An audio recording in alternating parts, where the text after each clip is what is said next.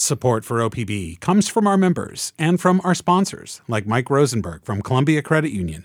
Mike says they trust what they see and hear on OPB, and that aligns with Columbia Credit Union's brand. This is Think Out Loud on OPB. I'm Dave Miller. We start today with the Portland graphic novelist Breena Bard. Her new novel is called Wildfire. It focuses on Julianna, an 8th grader in rural Oregon who is forced to flee her home because of a forest fire and then resettle in Portland when her house burns down. The book is written for middle grade readers, but with themes of anxiety, grief, anger, and action. The topics are now, sadly, universal.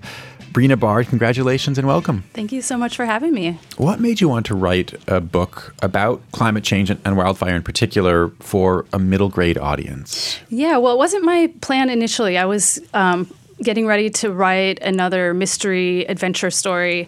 That's more of my wheelhouse normally. And the year was 2020. If you remember that year, it was a difficult year. And that kind of shifted my thinking to maybe talking about something a little bit more, serious. And then we had the week, I think it was in August, with the wildfires, where we were actually locked indoors, or we weren't locked indoors. We had to stay indoors and kind of tape the doors and windows because the air outside was so, it was just off the charts toxic. And I still think of that as the worst time during a very bad time. It was. That was still early on in the pandemic.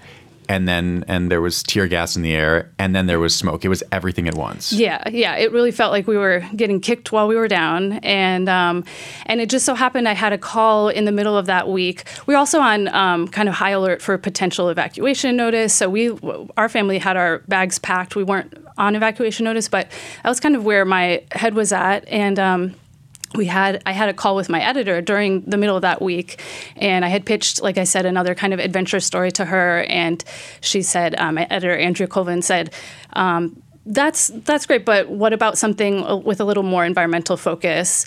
And she specifically suggested the wildfires, and it just clicked in that moment, like, yeah, that makes sense, because I'd already been kind of rethinking the stories I wanted to tell, and this was just inescapable in our lives at the time. So yeah, I sat down and the story just kind of tumbled out.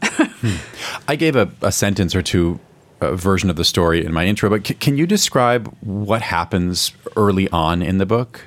Yeah, I mean, I think in the first 20 pages or so, it happens pretty quickly that Julianna leaves her 4-H club where she's happily helping animals and working the land, and she comes across some of her friends, or one of her friends, who's playing with fireworks, even though there's a burn ban. And by the time she gets home, there's been a wildfire has started. And yeah, by page 20, I think her family has evacuated, and we don't see the family's home on fire at any point, and we don't see, those dramatic moments played out very in great depth. Well, we do see them sorting through that with minutes with their parents saying, you got to pack your clothes, we're leaving. We do see that briefly. Right. Yeah, it's definitely an urgent scene, and I wanted to really just emphasize the dread that surrounds an event like this. And then it's over it's not over. That particular event has passed, and the rest of the story moves on to her, the aftermath, and her kind of grappling with that loss and the role that her friend played in starting the fire, and just where she goes moving forward from there. When I read the book, it was impossible for me not to think about the Eagle Creek fire of 2017, which was started by a teenager or a young person who apparently threw fireworks. The public, we've never learned the person's name, but they were largely vilified in print and on social media. Why was that something that you wanted to fictionalize? Yeah, I mean, when I said the story kind of came to me, that event definitely popped in my mind. And I think, like most Northwesterners, there was a lot of anger, just that something so foolish could cause so much destruction. And I think it was the first draft of my story. It was much more, much harsher treatment of that character. And really, he got all of he was kind of the punching bag to take all of the brunt of some of the lasting anger that I probably felt. And fortunately, I mentioned my editor. She came in and after reading the first draft said, you know what? This character is a child, and this character, is a person, and I think it's important that we treat them with a little bit more grace. And I didn't like hearing that at first because, well, nobody likes to hear the edits at first, but I think it really did push me to, to think about, like, should one moment, one mistake be quite as costly for anyone? And I know that happens, but... Well, it sounds like here you're talking not just about what's best for the story you're writing, the graphic novel you're writing, but it seems like you're talking more broadly about a shift in the way you're thinking about what actually did happen in 2017. I mean, it seems like you're talking about both of those things. Yeah, I mean, there's definitely a part of me, as angry as I was, I can't help thinking about that person and the guilt that they must carry. And if their name does get out, or if information does come out about, and not just that particular person, any wildfire that's caused by human activity, that's a rough road to go. And I didn't want to center his story because it was Julianna's story always. But I do think that taking time to hear more about the fullness of his experience, hopefully brought a little balance there.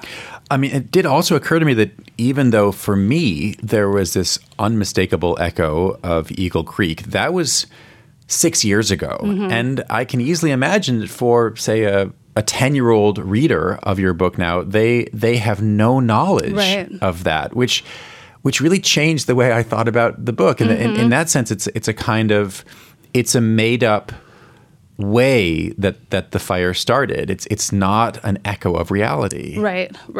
Yeah, and I think there are, unfortunately, there are going to be more instances like this, whether it's a firecracker or a campfire or who knows. But I think that we'll become familiar with similar incidents.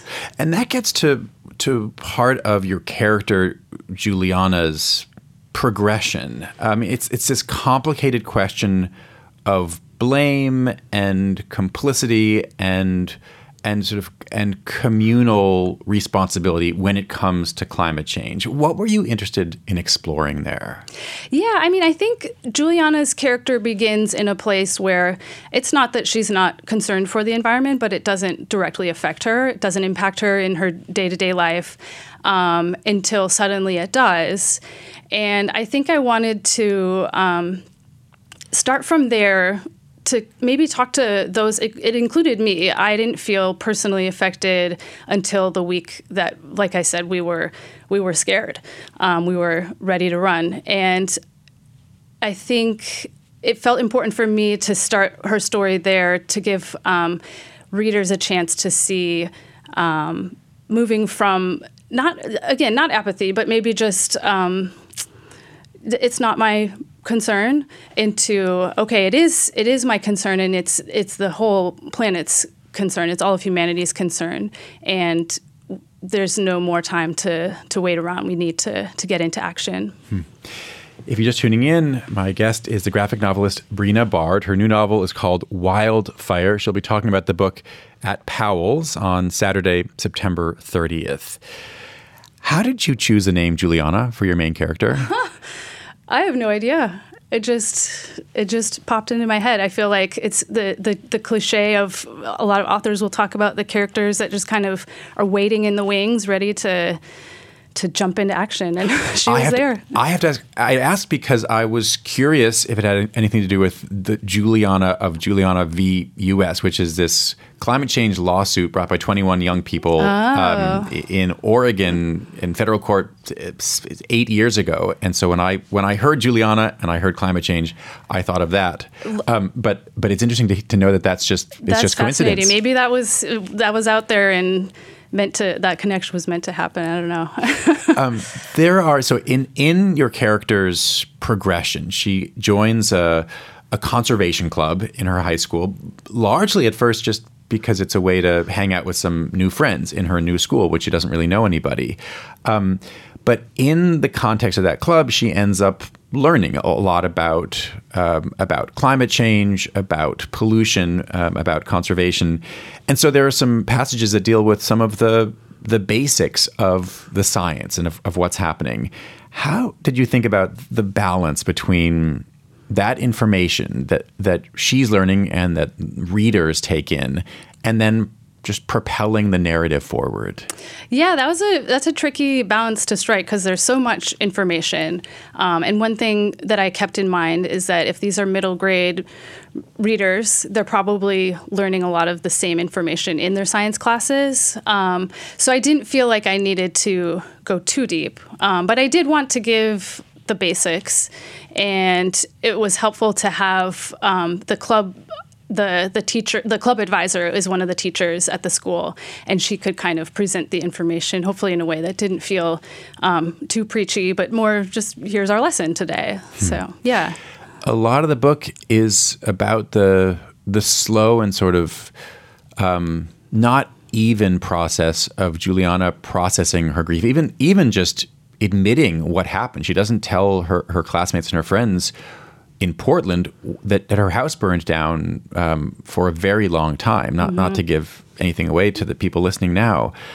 So this is about, processing grief and trauma. What were you interested in exploring? I think the thing about grief that's been so interesting for me to learn about is just how nonlinear it is. And if you take that and apply it to a child who their logic and their reasoning tends to be more linear and more concrete, and the confusion that would result when you don't have that clear path to everything's okay now. And yeah, I think hopefully parents and teachers that read along can relate to some of that too. It doesn't seem like the parents, they're very well-meaning, they're kind people, but you didn't create characters that do a great job at the beginning of helping her through her grief. They're muddling through also. Mm-hmm. Why? Well, as a parent, I think it seems like important to me to represent just reality. Like parents aren't perfect, and I think to have examples of that, and like you said, they're well-meaning. They want the best for their daughters, but they're doing it the best way they know how, and things have changed so much, I think, in how what we know about grief and mental health in general. Like, we do need to have room for conversations, and her parents are much more, let's just move on and Right. What they basically say is that we thought that by not really talking about this, by putting on brave faces ourselves and not even showing that we are grieving or sad or angry or confused, that we will help you by not showing you what we're going through. Right. Yeah, which I think that would be my impulse too as a parent. You want to protect your children, yeah. And but I think like being able to see that even these imperfect characters still, they do take action. Her parents are the ones that are going to the climate protests before she's even comfortable doing that. And they're the ones that suggest, they're very encouraging of her joining the conservation club. And just always kind of suggesting activism as a way to process some of her grief.